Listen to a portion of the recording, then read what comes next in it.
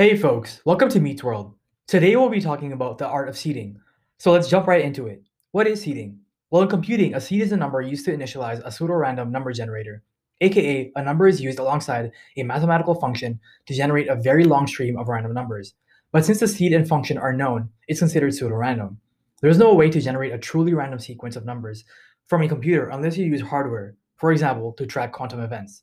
I believe humans are essentially pseudo-random number generators or very complex ones for that matter. Ever since birth, we're quote unquote seeded by our parents, the environment, and all other external stimuli. We add on to our base set of core functions by learning and adapting in the world, and this in turn dictates what our actions or reactions will be. Jim Rohn has said, "You're the average of the five people you spend the most time with." And although I don't fully agree with the sentiment, I think he's on the right path.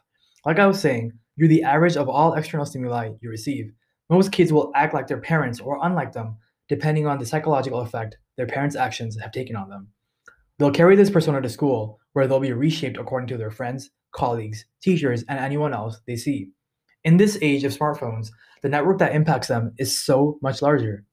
So, what does all this have to do with seeding? Well, I want to tell you a secret.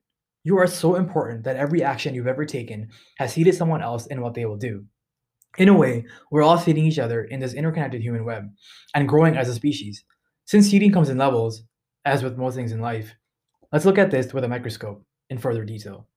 Level 1, seeding others unconsciously. In this stage, you're just living your life influencing others just from the actions you're taking, without actually requesting that change from anyone else. It can be as simple as waking up early every day and meditating and seeing your roommates install that habit as time goes on. You're not telling them to wake up and spend some time meditating, but they see you doing it and feel as if they should be as well.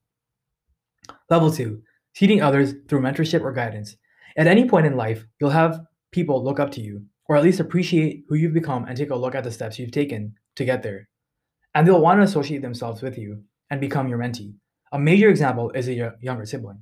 You have the capability to be their best friend and also guide them when things get tough. They'll blindly listen to every piece of advice you have to offer. But remember, this person can be anyone and doesn't have to be younger than you, since everyone's journey in life is unfolding at different paces.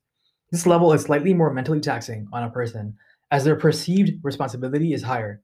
They know they're actively influencing this mentee and therefore need to do a better job themselves and set prime examples. Level 3, seeding others for personal benefits. Let's face it, we're all human and are selfish to some degree. We all have wants and needs, and sometimes you have to explicitly ask others to satisfy these urges. From personal experience, I've noticed that asking others directly doesn't always guarantee you getting what you want. Sometimes you have to play the longer game and seed them. You have to bring up the idea very early on and let it grow like a virus in their minds. And yes, Inception was a great movie.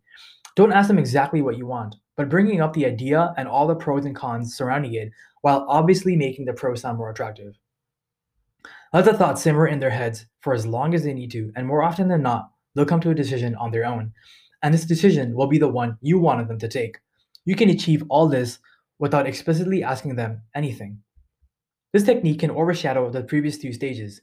All you have to do is present a few things to the other person: the context behind the scenario, the choice they can make, and the advantages and disadvantages of either choice. This comprises the seed you'll be giving them. As long as you know the other person and understand how they think as a collective, you can tweak the seed to work to your benefit.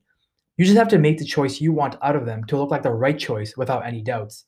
It's important to drop facts out of the initial seed that might work against you. You don't want to bring all the cards to the table and confuse the other person. The reason why this works so well is because you're letting the individual come to a conclusion on their own. People have a need to be right and know they're doing things of their free will. But as we've suggested above, we're all seeing each other since no one can do something truly random. The beauty of this approach is most people won't even realize what you're doing. And even if they do, what can they really say? And to a degree, we're doing most of these things unconsciously. But when you start realizing these patterns, the unconscious brain undertakes, and take it into action by your conscious brain, you can achieve so much more. You can plant these seeds in everyone around you, including yourself, and take humanity in the direction you want it to go. This is what differentiates visionaries from followers. Usually I'd give an example, but this time I want you to think about it and come up with your own actions. So I hope this was interesting, and until then, see you.